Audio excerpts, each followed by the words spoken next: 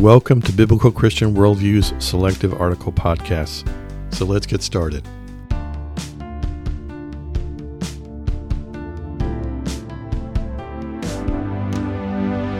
Today's podcast is entitled, What Does Biblical Fear Look Like? The Bible presents concepts that might seem to contradict themselves. Those who reject God's Word enjoy quoting what would seem to be confusing and conflicting passages as a basis for man's hand in the writing of the Scriptures. On the surface, the subject of fear is one of those theological constructs. At times, God seems to challenge mankind that we should not be fearful of anything. At other times, He reminds us that fear is part of our life on this earth and our spiritual walk. There's a number of verses that I am going to quote related to the subject of fear and then speak briefly about it in summary. Isaiah 41:10, Fear not, for I am with you. Be not dismayed, for I am your God. I will strengthen you. I will help you. I will uphold you with my righteous right hand. Joshua 1:9, Have I not commanded you? Be strong and courageous. Do not be frightened. And do not be dismayed, for the Lord your God is with you wherever you go. 2 Timothy 1:7, For God gave us a spirit not of fear, but of power and love and self-control. 1 John 4:18, There is no fear in love, but perfect love casts out fear. For fear has to do with punishment, and whoever fears has not been perfected in love. Romans 8:15, For you did not receive the spirit of slavery to fall back into fear, but you have received the spirit of adoption as sons, by whom we cry, Abba, Father. Romans 11:20, They were broken off because of their unbelief, but you stand fast through faith, so do not become proud, but fear. 2 Corinthians 7:11, For see what earnestness this godly grief has produced in you, but also what eagerness to clear yourselves, what indignation, what fear, what longing, what zeal, what punishment.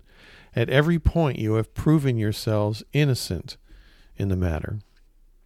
2 Corinthians 5:10 and following, For we must all appear before the judgment seat of Christ, so that each one may receive what is due for him, what he has done in his body, whether good or evil. Therefore, knowing the fear of the Lord, we persuade others. But what we are is known to God, and I hope it's known also to your conscience. Acts 9:31.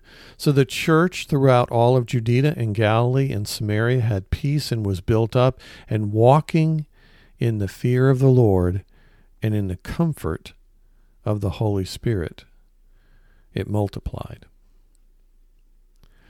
Philippians 2:12, Therefore, my beloved, as you have also obeyed, so now, not only as in my presence, but much more in my absence, work out your own salvation with fear and trembling. 1 Peter 1:17, And if you call on him as Father who judges impartially according to each one's deeds, conduct yourselves with fear throughout the time of your exile. Luke 12:5, But I warn you whom to fear. Fear him who, after he has killed, has authority to cast into hell. Yes, I tell you, fear him. Psalm 56:3 and following, When I'm afraid, I put my trust in you, in God, whose word I praise. In God I trust. I shall not be afraid. What can flesh do to me?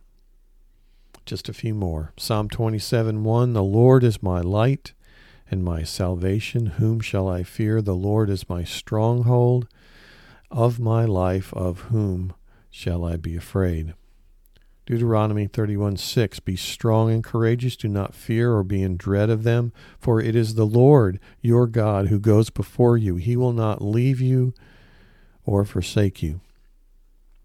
Philippians 4:6, Do not be anxious about anything, but in everything by prayer and supplication with thanksgiving let your request be made known to God. And finally, Proverbs 9:10. Fear the Lord is the beginning of wisdom, and the knowledge of the Holy One is insight. As we walk through all of those verses, consider what God's teaching us regarding the source of our fear. There's a clear theological dividing line where fear should be present, to be contrasted with those times and places where fear should not be evident. As you reflect on those verses, there are three very distinct types of fear found in the Bible.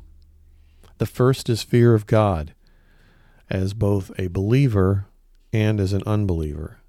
And the third is the fear of man. So first to the fear of God as the unbeliever. The book of Matthew sums up the fear of unbelievers and the fear that they should have for a righteous God when the writer states in Matthew 10:28, "Do not fear those who kill the body, but cannot kill the soul.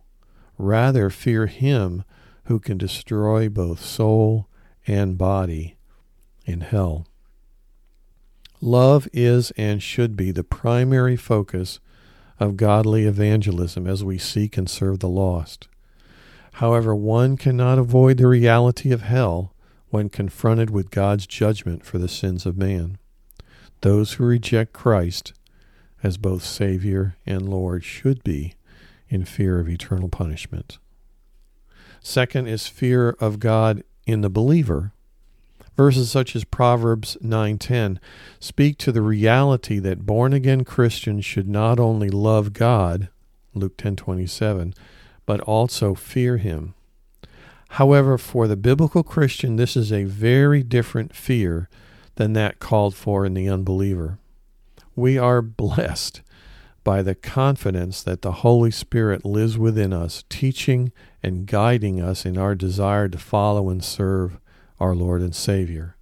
God will discipline his children when we run astray, and as such, when we sin, we need to be aware that there are consequences and perhaps fear for those consequences. For the believer, this fear is more a form of respect and the demonstration of our love for our Father, just as a child is disciplined by his earthly father in order to be trained to follow goodness rather than evil.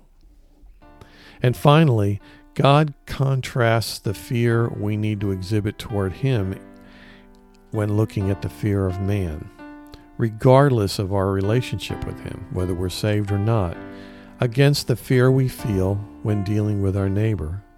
God calls both believers and unbelievers to fear the consequences of following the human crowd versus following the commands of the Creator. God bless you as you serve him today. Today's podcast article was brought to you by bcworldview.org, providing honest reporting and analysis on the intersection of contemporary issues and theology based on a biblical Christian worldview. May God bless you as you continue to walk through this life with our Savior and Lord.